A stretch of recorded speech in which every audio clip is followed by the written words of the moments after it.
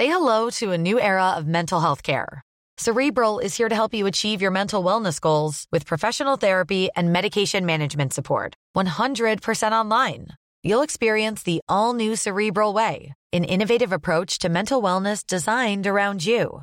You'll get a personalized treatment plan from a therapist, prescriber, or both in a safe and judgment-free space. Your Cerebral therapist or prescriber will outline a customized plan with clear milestones along the way, so you can get to feeling your best. With Cerebral, you're not alone in your mental health journey. We're here to empower you to live a fulfilling life. So take that first step towards a brighter future and sign up today at Cerebral.com/podcast and use code ACAST to get 15% off your first month. Offer only valid on monthly plans. Other exclusions may apply. Offer ends July 31st, 2024. See site for details. There's only one word that matters in business in the early days, and that is the word survival. Whilst you're alive, throw yourself 100% into whatever you do and make the best of this wonderful life that we all lead. Hello and welcome to the Voom podcast from Virgin Media Business. I'm Nikki Beattie, and if you've been following Voom so far this year, you'll know that businesses across the UK and Ireland are currently battling it out in the first round of the Voom competition, working hard to gain votes from the public to make it through for the chance to pitch their business ideas to Richard Branson. With £1 million worth of prizes at stake, there's a lot to play for, and right now, entrants are doing all they can to ramp up their publicity efforts to gain support before the votes close on the 15th of May. So, on the podcast today, we're going to be talking about some of the key tools they can use to their advantage and things that are relevant to nearly every modern business in this day and age: social media and online marketing. Today in the studio, I'm joined by three experts from different areas of the industry. The first is a man behind one of the internet's most successful viral video companies, a network gaining over 5 billion views per month and owning some of Facebook's most clicked pages, including VT, Nailed It and Twisted. A very warm welcome to Jamie Boulding, the founder and CEO of Jungle Creations. Hello, Jamie. Hello. Why Jungle? So I started a WhatsApp group like 3 years ago now, and I just started my first Facebook page, VT. And I knew that we wanted to kind of build a network of different brands and different communities. So I needed this name for kind of an umbrella company. And the brief was simply, I just wanted to sound cool. So I literally had a WhatsApp group with 20 mates, and I just said, I need a name of a cool company. We bounced off ideas, and someone came up with Jungle Creations, and I thought it was a cool name, so it stuck.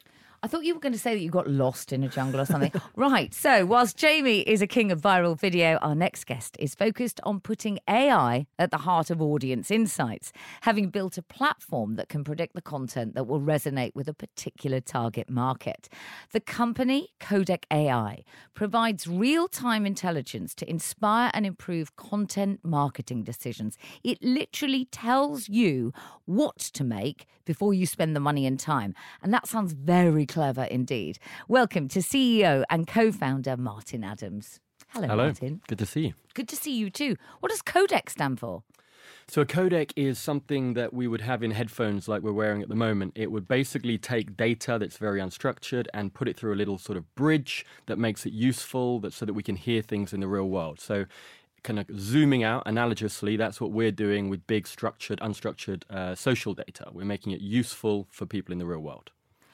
And joining Martin and Jamie, the third component in today's show, a woman who's written extensively about the way new media has shaped the world of work. She's a presenter. You may know her podcast, Control Alt Delete, influencer, former social media editor for British Glamour, and author of new book, The Multi-Hyphen Method. Emma Gannon is here. Hello, Emma. Thanks for having me. Thank you for having us. So tell us what multi-hyphen is. We'll go into more detail a bit later in the podcast. But when you say multi-hyphen method, is that because, like you, people are doing so many very different things? Yeah, so it's kind of a book taking back the stigma of the jack of all trades thing, which I still think people don't like to pigeonhole themselves as. But essentially, I've started a bit of a movement, I hope, about taking it back and thinking, actually, it's fine. I work less, I make more money now, I'm happier. So yeah, it's all about that. Three amazing minds at the table, and I hope our listeners are going to come away with plenty of tips today. A question first, though. When you were all thinking about choosing a career, did you ever imagine that social media would play such a big part? Emma, how monumental has the shift to social been? I've always been really into it, to be honest. Were we all on MySpace here? No. I was coding a a name. MySpace page like when I was about 13. So I was a bit of a geek from the get-go, I think. So I was always a little bit early to everything. No, it's not like showing off or anything. But I remember being on Facebook, for example, before any of my friends. And I just felt drawn to it early. So I've always been early to it, I think. And is social media then one of the biggest disruptions to the business world in the last decade? I think so. You're nodding at that, Yeah. Martin. Yeah, I think fundamentally it is. It puts power back in the hands of people. It says to businesses or governments or any organisation, essentially, don't take us for granted. We have a voice now and, listen to us and serve us. And the power of the influencer. I'm assuming everybody knows what an influencer is. Do you want to sum that up for us? Yeah, I mean, I don't call myself an influencer. I did. I called you an influencer. But I think it's okay if someone else calls you it. I think in massive corporations, it's just easy for this umbrella term to be used in a massive office space to sign off on a budget. Oh, this person is an influencer. That's fine. But I think essentially it's just someone who influences people to make a decision because they trust the person who's saying it. But is it a bad word then for you? I mean, can you think of another description? I mean, I write books and I am a broadcaster. I have a podcast. I am a multi-hyphenate. I can't sum it up in one word. Right. But I think I don't do what I do to influence anyone. No. If you are influenced, that's your decision. But I just put out my stuff on the internet. Jamie, you're at the helm of one of the most influential video creation companies on the web right now. Where did you begin with Jungle Creations? Take us back to the beginning. I guess I can go kind of all the way back to when I was 12, 13 and similar to you, kind of trying to experiment and see what was out there and try and make money online. And I was kind of very techie when I was younger, and I guess that kind of over time that led me to social media. But I guess the pivotal moment was during university when I started a couple of different businesses, student-based websites, and the mission was to get people to these websites, and that's a really tough thing to do. And you can do SEO and try and get people from Google. You can do flyering around Manchester, which was where I was at university, and the website was for Manchester students. But then there was this thing called social media, which obviously I was using while growing up and understood the power of Facebook and Twitter, and the power that social media had and the ability to drive so much traffic from these platforms to a website was just it was unparalleled to anything else that was out there at the time. So it was just a really obvious thing at the time because it was just such a massive opportunity to utilize social media to drive traffic. And then moving forward, it was just kind of you need to build a business on social media. So did you discover a magic formula for viral video? I wouldn't say we discovered a magic formula, but I think the thing is with social media is it's always changing. It's always adapting. The algorithm is changing. So you need that formula is always going to be old. The main mission is just to try and make content that resonates with people and that evokes emotion. That's the kind of the basic stuff. But the way you do that in the different formats, that will change over time. And how did you realise that there was a business in this? I think it was sheerly because of the sheer numbers of people that were using these platforms, Facebook and Twitter, and the opportunity to show these people videos or send them to websites or show them information or just utilize that massive opportunity. And it was just the sheer numbers and having that access to so many people through Facebook or Twitter or Instagram. It just showed that there was a huge opportunity there. So we keep talking about Facebook. I was at Facebook headquarters last month, which was a bit sinister, to say the least. But in light of what's been happening with Facebook, has that affected your business? I would say... Did you get worried when you saw the headlines, for example? Yeah, I mean, it's definitely been a tough year. We obviously focus on social media as a whole. Facebook is a big part of social media. And as I said before, social media is changing rapidly, which is natural because it's new and it's massive and it is changing society, let alone changing businesses. So it's always going to change and adapt. And that's positive in some ways because it creates opportunities for people like us. But when we've kind of already built a business, it kind of shakes things up a bit and it is scary. But I think that seeing those headlines, obviously it is slightly scary, but it's how Facebook are reacting and how social media is reacting, and it's reacting in the right way. So Good. that is positive. Good. I'm glad for you. Martin, I'm coming to you anyway now, but you were desperate to say something then. Well, I think it's just important that, we talk about social media. The emphasis really should be on the word social. That's the word that's new about this whole thing. And that involves being social. And a lot of brands and a lot of players that have come onto these platforms that were originally, let's not forget, built for students, built for, very kind of local networks. They've forgotten that, or they struggled to understand it in the first place. I think with Cambridge Analytica and Facebook and everything else, the companies that have done okay and will continue to do absolutely fine are those that remember this fact of being social. They continue to try and make things that the audience care about. They don't do what the Cambridge Analyticas of this world did, which was to try and understand the individual to such an intricate, personalised, individualised level that they could throw at them whatever that the highest paying customer wanted. So companies like Jungle Creations and companies like myself, dare I say, that are actually trying to understand the audiences in order to better serve them, to nourish them with better content, those will always do well and be sustainable. So when it comes to content creation, a lot of companies are simply churning out stuff that's polluting the internet, as you might say. How is Codec.ai bringing data insights into play to make more effective content then?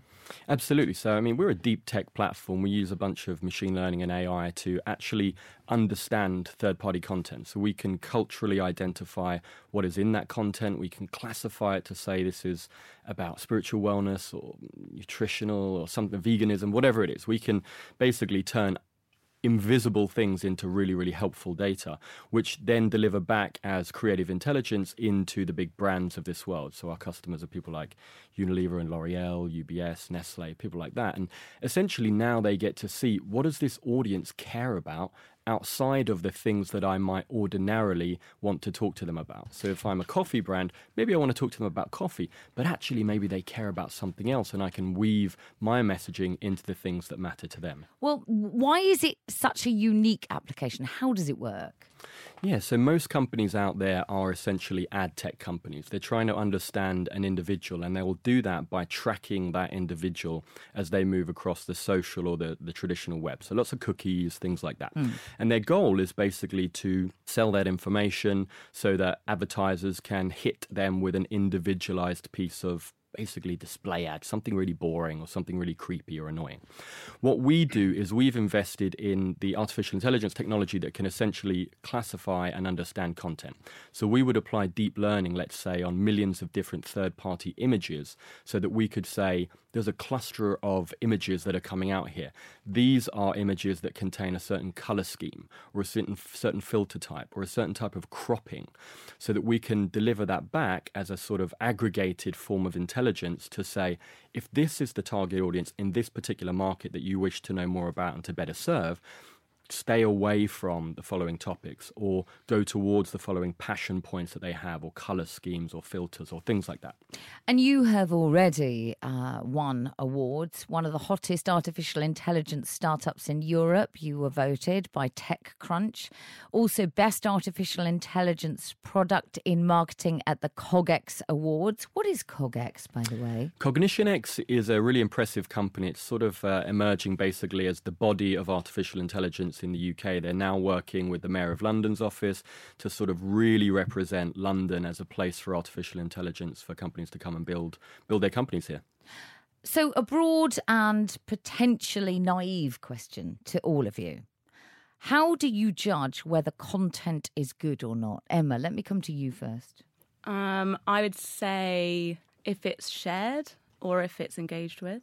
Yeah, I mean, that's quite simple. But yeah. I'm all about the numbers. That's obviously something that you need to grow and to, get interest in what you're doing. But I am all about that sort of percentage of people who actually care.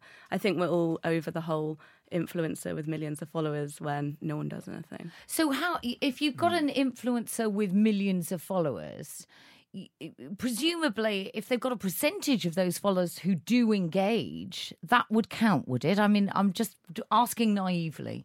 So there's a new tool out called Niche that Twitter have launched. Yeah.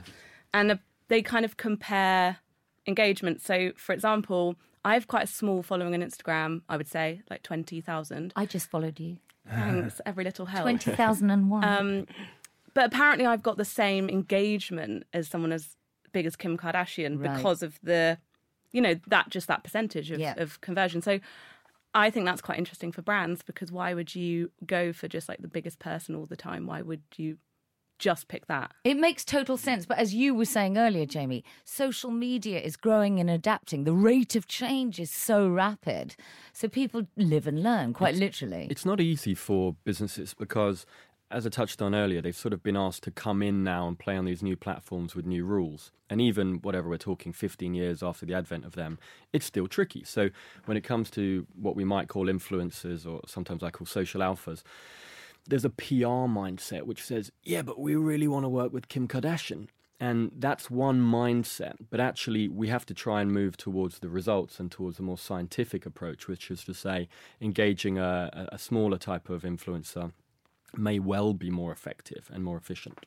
Yeah, and you're fighting against we're not fighting against two things, but there's two big things that are at play here. One is the algorithm, and the other is the viewer. And obviously, the algorithm is supposed to be designed to give the best experience for the viewer or for the user, but sometimes they don't work completely in sync. So when you create a piece of content, you have to think, right, well, what's going to work well with the algorithm? So the algorithm will boost that piece of content, and then once that's kind of boosted through the algorithm and it's doing certain things that the algorithm wants, then you need to then appease the user, so that when the algorithm boosts it, it puts it in front of a bunch of viewers, and then once they're viewing it, it evokes emotion, they want to engage with it, and they actually enjoy that content. So can you all give me a favourite example of effective pieces of content from your own campaigns? Emma, I mean, I know you haven't per se got a campaign, but maybe you've got an example of how content can really work and be effective.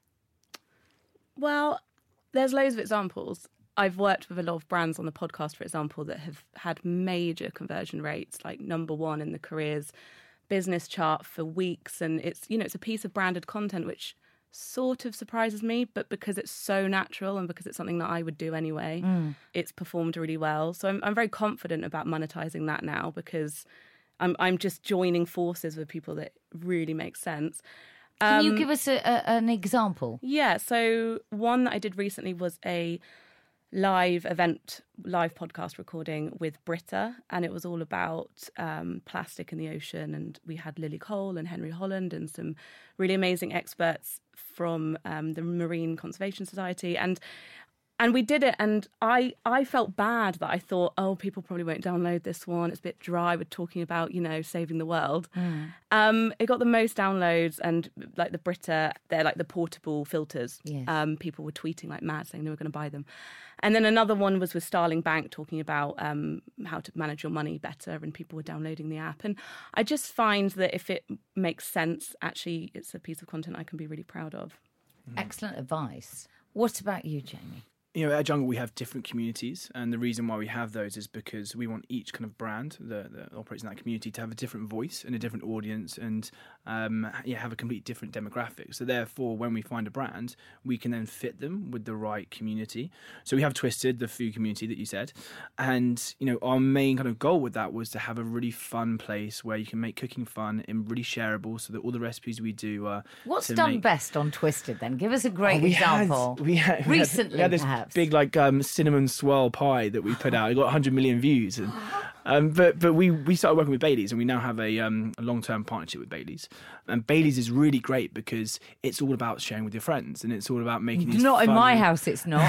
I buy that chocolate one. I don't like normal Baileys. It's really? just not. It's not on my radar. But that chocolate one, it's the good. Belgian chocolate one. But a lot of the time, it's you have your friends over. No, we don't. And I'm kidding. No, but and that resonated really well because our audience are used to making stuff with friends, tagging their friends, doing these big recipes, and then when we kind of incorporated Baileys into these recipes, it resonated so much with the audience. So the views were huge, the engagement was massive, and obviously the effect for the brand was really positive. Great example, thank you.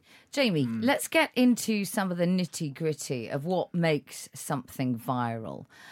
Now, I know because there are various areas that you're working with, there are no hard and fast rules perhaps, but is, for example, a video length important? Who's pictured, whether there's text, whether there are hashtags? Talk us through some of that. This is for tips in terms of people listening. There's lots, but I think there's a few key tips that can be remembered. I think that what's super important now is changing the format for different platforms. So YouTube video is going to be completely different than something you put on Facebook and something you put on Instagram. They used to be one of the same, well, not really one of the same, but you could maybe put the same content on Facebook and Instagram, and it might work as well. And that's what a lot of brands do. They just recycle the same content across different platforms. But different people use different platforms for different reasons, and different formats work. So always remember to use different types of content. I think maybe for Facebook, it's really important to remember the first 3 seconds. The algorithm plays a massive part on Facebook simply because of the scale of it, and so many people are on it, and there's so much content on there. So the algorithm plays a big role in binning some content or taking content and pushing it into people's feeds. And the first 3 seconds is a really massive indicator, because there's people are scrolling through the feed, and if they watch past those first few seconds, that's a big indication that people are interested in that video, and therefore it gets bumped. Mm-hmm. But a big thing now with Facebook is meaningful social interactions, which I'm sure you guys have heard about. Mm-hmm. And those are shares, long comments, and creating kind of conversations with your content. So asking questions and generating that conversation. So you need to always think with Facebook, the first 3 seconds, make it attention grabbing, and then get it into a story with enough meaning and content in it to kind of generate those conversations. It can't be throwaway content anymore. It needs to kind of provide genuine value to the user. There's also things with formatting as well. So on Facebook, people are mostly on their mobile phones, so you need to edit so it's kind of square or vertical video instead of widescreen. Mm-hmm. A lot of people will make a widescreen video because maybe it works well on YouTube, or because that's what they see on their computers, but everyone's on their mobile. So you need to take up the whole screen. They're not going to flip their screens. You want to have a vertical or square format. So it's little things like this that can make a big difference for a startup. But I think the main thing is, just creating content that really generates or evokes an emotion in the user, and that that really it isn't passive content, and it's meaningful content. I think that's the most important thing. Martin, Codec AI provides specific content insights for different audiences, but there must be universal trends that you see time and time again. The interesting thing, I think, and it kind of links to a tip, I guess, ultimately, is when you're thinking about different target audiences that you have, they will be different in different markets that you have them. And a market can be not necessarily just an international market, but you're sort of north or south of the country, or gender specific, or whatever it is. So beware of using the same best practice rules on different audiences that are actually quite different and actually have different demands. So you may well see that, that social video doesn't work well with a particular audience.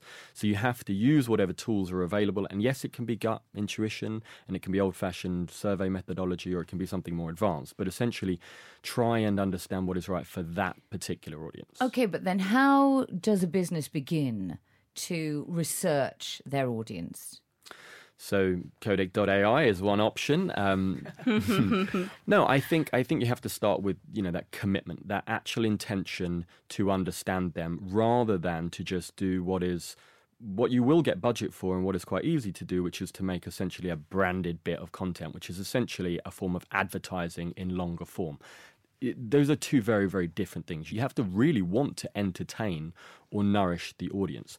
So you can sit with audiences, you can use the sort of iterative method of what's worked in the past, or you can invest in companies that can do that at a greater scale and using deeper technology.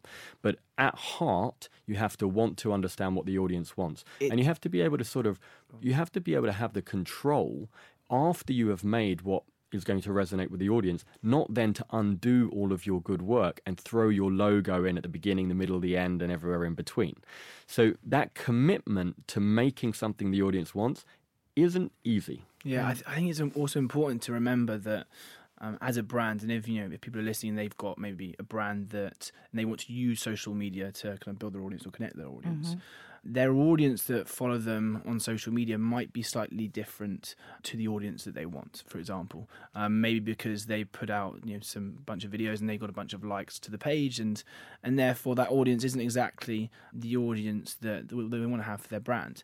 So I think it's really important for some brands to remember that, because if you just do what the audience wants, say for example, if you've got 10,000 likes on your Facebook page and you just look at the data that comes back from the content you're putting out and seeing what works, and then changing the content around that, you'll then really focus too much on what the audience on Facebook want to see, not on what your brand value is and what your brand mission is. So you need to always remember that it might not be what the audience are best reacting to, because that might take away from your mission and your values and your voice. So you need to use social media to reinforce your voice, reinforce your mission. And that's, I think, the best way that brands can use social media. Both Emma and Martin are nodding at that. I mean, I always think, what would I do if Instagram died tomorrow? What if YouTube went away tomorrow? What if Facebook went away tomorrow? Because I own my own platforms, I have my own website, I own a lot of my content and a lot of where it lives. And actually, I feel like genuinely I would be fine. But I think when it comes to building a brand, I don't like to be too competitive these days. And I know that that's probably something that I shouldn't say, but I like to cross-promote, I like to collaborate, and I like to partner up with people. And then we kind of both hit each other's audiences. And That's so I think generous it's nice. and lovely. But then, I don't know, maybe I need to be more cutthroat. But No. But I think that's- you've come from that's how you win cutthroat, social. haven't you? yeah, I've hustled for it. And now I'm Yes. like, let's just all be friends. Well, I think that's bring called each other up. evolution. What did you just say, Jamie? Bring each other up. Yeah. You know, this is something that I try to do with everyone, whether it be competitors of mine or whoever. You can always help each other grow instead of battling your mini battles and then bring each other down. It's just that's pointless. Well, talking about your growth, so Jungle Creations pulls in over 5 billion views a month across its channels. That in itself is quite astonishing. It makes it one of the highest ranked content publishers in the world. The biggest of the traditional entertainment institutions, Walt Disney, averages around half that number. So what do you think have been the keys to supercharging your business growth to get to this level? It's a lot of a huge focus on social. You know, I think a lot of other businesses, you know, obviously Disney and Time Warner and etc. They are focused on many different platforms. We're very focused on Facebook at the start. And the reason, Is there a reason for that? well, the reason was simply the scale that we could get on Facebook. You know, Facebook was and still is the most used social media platform there is, and therefore that's where you can get the biggest scale. So that's where we thought we would focus on. And we were a bootstrap company. You know, we didn't have investment, so we have to choose our battles very carefully, and that's why we kind of went into Facebook. And now we're diversifying a bit more. And how have you built your team in such a fast-paced environment? Yeah, I mean, the team's an interesting one. You know, we've been around for about 3.5 years now. We just started with just myself, and now we've got 150 people in 3 offices. And I've got to say, you know, in the last year or so, we may have grown too quickly, and it's created some slight issues. And I think that growth thing is really something you need to be careful of, because as an entrepreneur, the trap that I got stuck in maybe in the last year or so was having kind of a lot of pride and, you know, saying I've got X amount of people and that's fantastic. But actually, you know, my job is to serve these people and to make sure that, you know, they're happy in their role and they're doing great jobs. And you know, that's mostly still true. But if you're growing very quickly, you will lose the ability to serve all these people and make sure that, you know, they have illustrious careers. So Is yeah. that what you mean by there were some issues? Yeah, I just think that if there's any lessons that I've learned that I can kind of pass on to other entrepreneurs, it would definitely be growing quickly is good, but growing sensibly is better. And you need to grow sensibly instead of just growing too quickly. And don't worry about those big headline figures of revenue or numbers or people. You want to, you know, look after your team, because the team's the most important part of your business. I'm just so impressed. The more I do this Voom podcast with the number of great minds who have great businesses, who are being generous and have a level of conscience. It's really heartwarming. From new trends in social media marketing to classic advertising plays, right now I want to draw on some top publicity expertise from one of this year's Voom competition partners, JCDecaux. Over to our Voom reporter Chris Reed to find out more.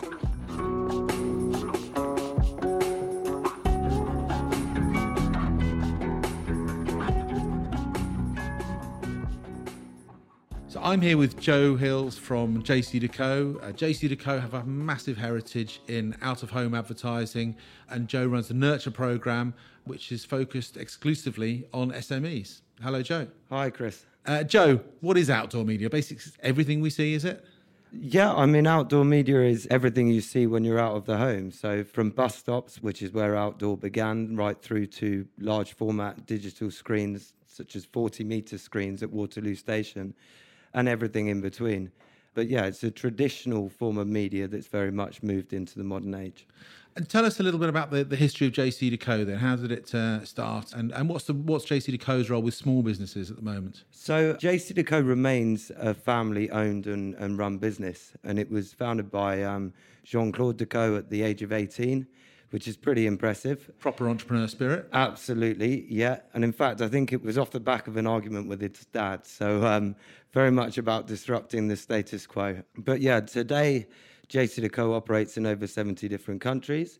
But we've seen firsthand how a single amazing idea can grow into a global business. And really, that's what's inspired us to nurture the brands of the future. And that's why we've created the startup program we have. You know, we believe in innovation and opportunity, and we aspire to do things differently and inspire others with our actions. So we created the program to basically make it the nurture program. That's correct, in order to help early stage businesses get brand fame and get cut through in the real world. And in fact, some of the previous Voom winners and runners-up have benefited hugely from some of your programs. I know Watermelon Water last year very cleverly bought media space outside the shops that they'd recently been stocked in, purely to drive awareness and attention. So what makes outdoor so special?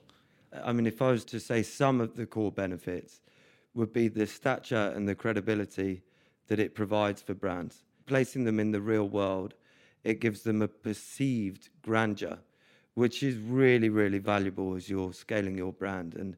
And particularly if you're starting out and there's very little awareness of who you are and what you do, then credibility is absolutely crucial.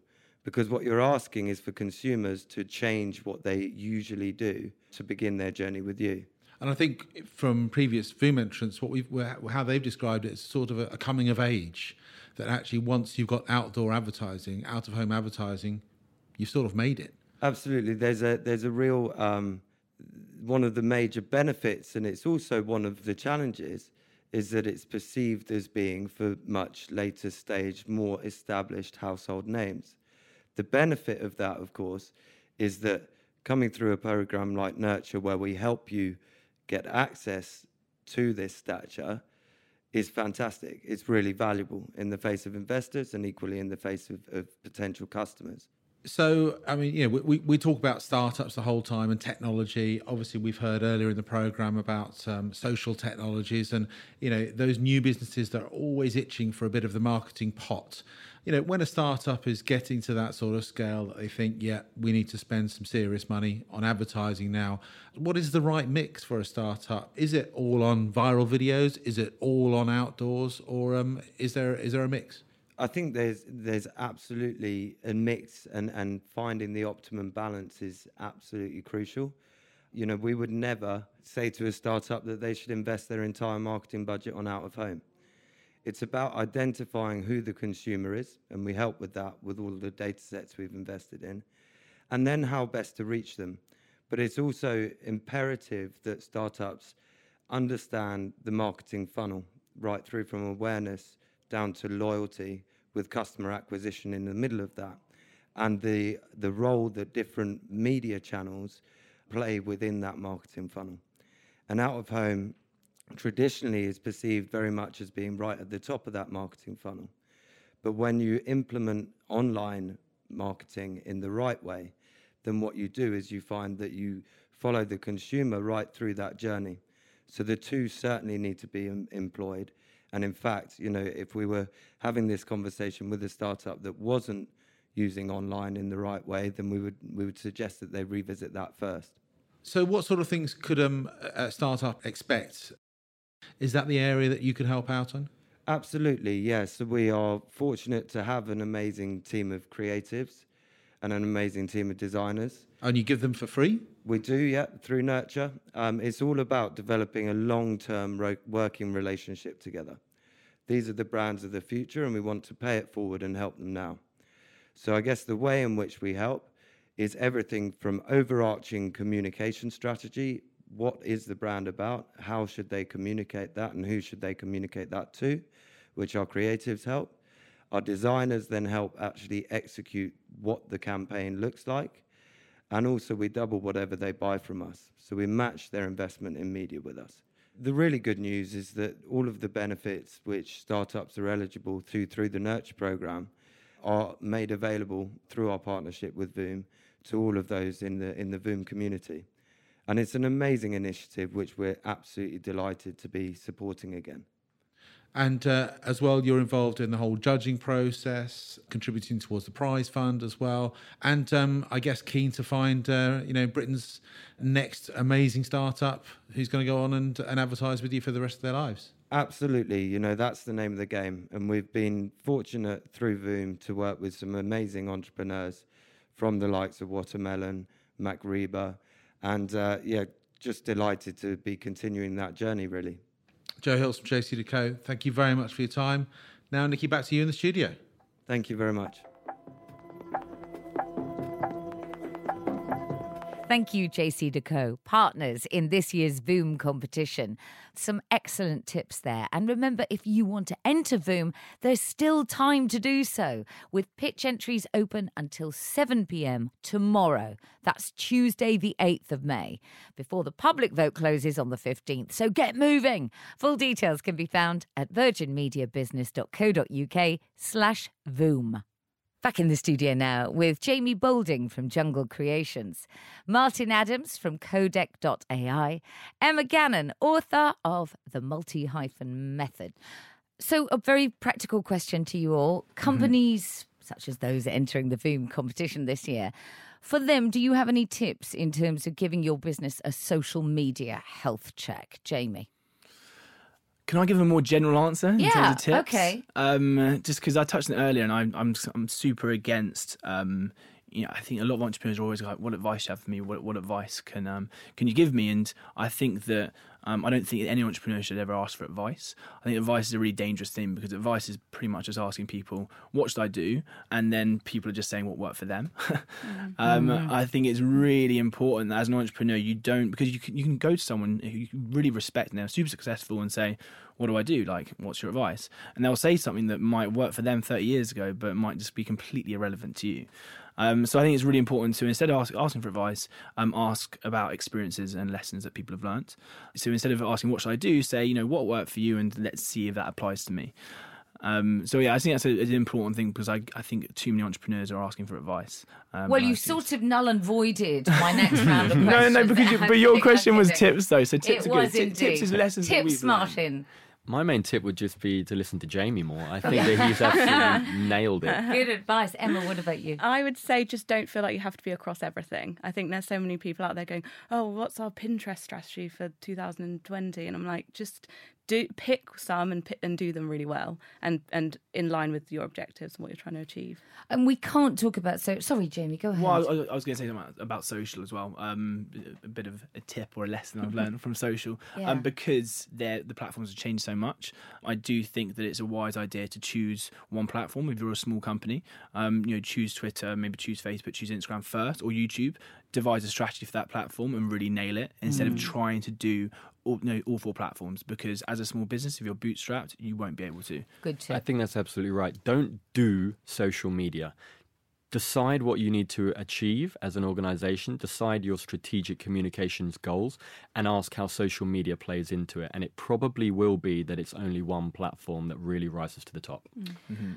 Emma, I wanted to talk to you about the wider scope in terms of what social media and new media and being able to be your own publisher, if you like, on platforms like YouTube has done for the world of work as a whole. What's it changed?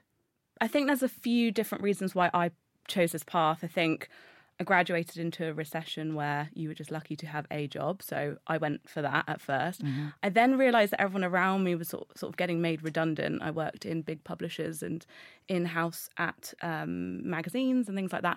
And I got my dream job working at Condé Nast, and I've done all that, and that was great, and I learned a lot. But it's not the same. Working there is not the same as it was 20 years ago, and the world is changing, and we talk about the future of work. We're in it. We're in the future of work. This is it. We are moving towards a more freelance economy. I think I hate the word personal branding now, but I think to stand out in the future, you have to be really good at what you do and you have to have a good reputation, and you will get amazing opportunities if you stand out. So, put simply then, does social media actually help more people to become entrepreneurs today? Yeah, definitely. I mean, I wouldn't have got my book deal without a blog, without Twitter, well, Twitter mainly. I think journalists just live on Twitter. I love Instagram now, but I have a newsletter which is really growing at the moment. I think newsletters are back because people can't be bothered to scroll through millions of things. Which is why the pool, which I know you work with. Oh, I love the pool so much, and you can actually tailor-make the newsletter that arrives in your inbox every morning, and I enjoy it, and it tells you how long the read is. So your new book, which is out on the 31st of May, is called The Multi-Method. And perhaps you want to explain what that alludes to. Well, the book's split up into 3 parts. So the first part is about how we have new definitions of success now. I think we've all touched on that a bit. It's not really what we thought it was, maybe when we were younger. There's a lot more to growth and success, and, you know, money is a part of that, but what does that mean? The second part is a toolkit, so how to actually practically have a multi-method without burning out, without getting confused, without having too many options. And actually working less, which is kind of on the cover, because people think, oh, I don't want to be a multi-hyphenate, I've already got loads on. I'm like, no, it's about streamlining everything. How much do you work in a day then? An average day? Or is there no such thing, because when you're a multi-hyphenate, there are no... Well, it's all about taking on bigger projects. It's not about multitasking. Right. It's about having lots of different things on and you time them well. And then the last bit is really about looking to the future, so how to trend watch, basically. Because I think people really want to know that. They want to know, how can you see a little bit into the future and sort of prepare, future-proof yourself and not become irrelevant. It is a bit scaremongery, I'm not going to lie. The book is quite like, you need to do this now, because I do believe people Who is don't the book understand. For, then? It's for everyone. I mean, my first book was dubbed as like a millennial memoir, which was fine. That worked in the marketing department. This was Control-Alt-Delete. Yeah, but this second book is really for anyone. And I really want to break that myth that, you know, you have to be in like the media world in London. You don't at all. We can't talk about social media without talking about addiction to our phones, the curse of this new generation of people interacting. It's easy to get lost in a vortex of never-ending clickbait, etc. How, as businesses, can you be more responsible with social media? I'm going to ask all three of you very briefly. Emma. I mean, don't spam anyone. I don't know. I act like I do in real life on social media. I think I ask for favours. I tell people what I'm doing. I self-promote a lot, but in a way that I don't think feels icky. I suppose... just don't harass people. And also, you know, engage with other people more than you're just broadcasting. Yeah. You know, have a ratio, and also have a ratio with your sponsored content. No one wants to follow you just because you're a walking advert.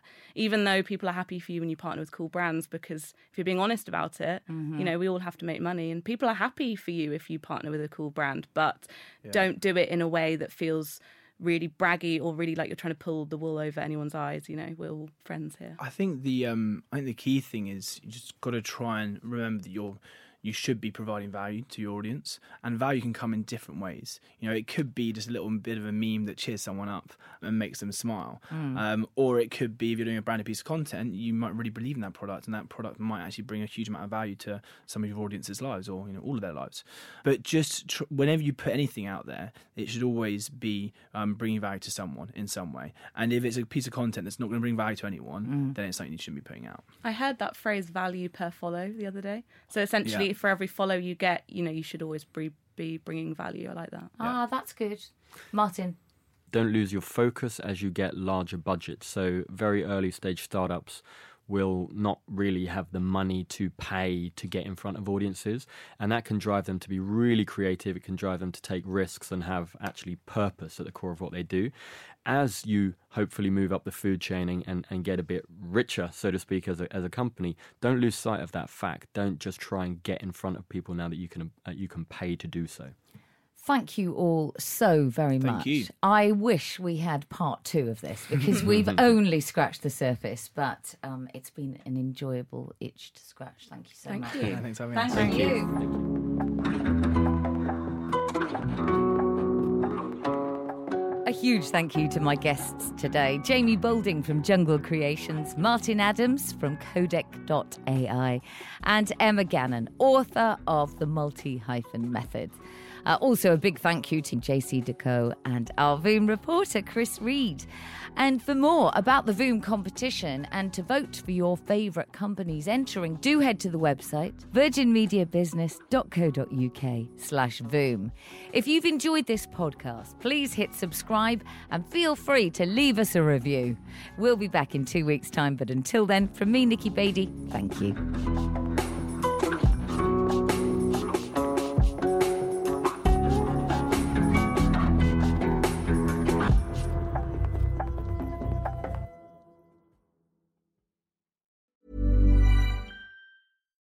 As humans, we're naturally driven by the search for better. But when it comes to hiring, the best way to search for a candidate isn't to search at all. Don't search, match with Indeed. When I was looking to hire someone, it was so slow and overwhelming. I wish I had used Indeed. If you need to hire, you need Indeed. Indeed is your matching and hiring platform with over 350 million global monthly visitors, according to Indeed data, and a matching engine that helps you find quality candidates fast. Ditch the busy work. Use Indeed for scheduling, screening, and messaging so you can connect with candidates faster. And Indeed doesn't just help you hire faster. 93% of employers agree Indeed delivers the highest quality matches compared to other job sites, according to a recent Indeed survey. And listeners of this show will get a $75 sponsored job credit to get your jobs more visibility at Indeed.com/podcast. That's Indeed.com/podcast. Terms and conditions apply.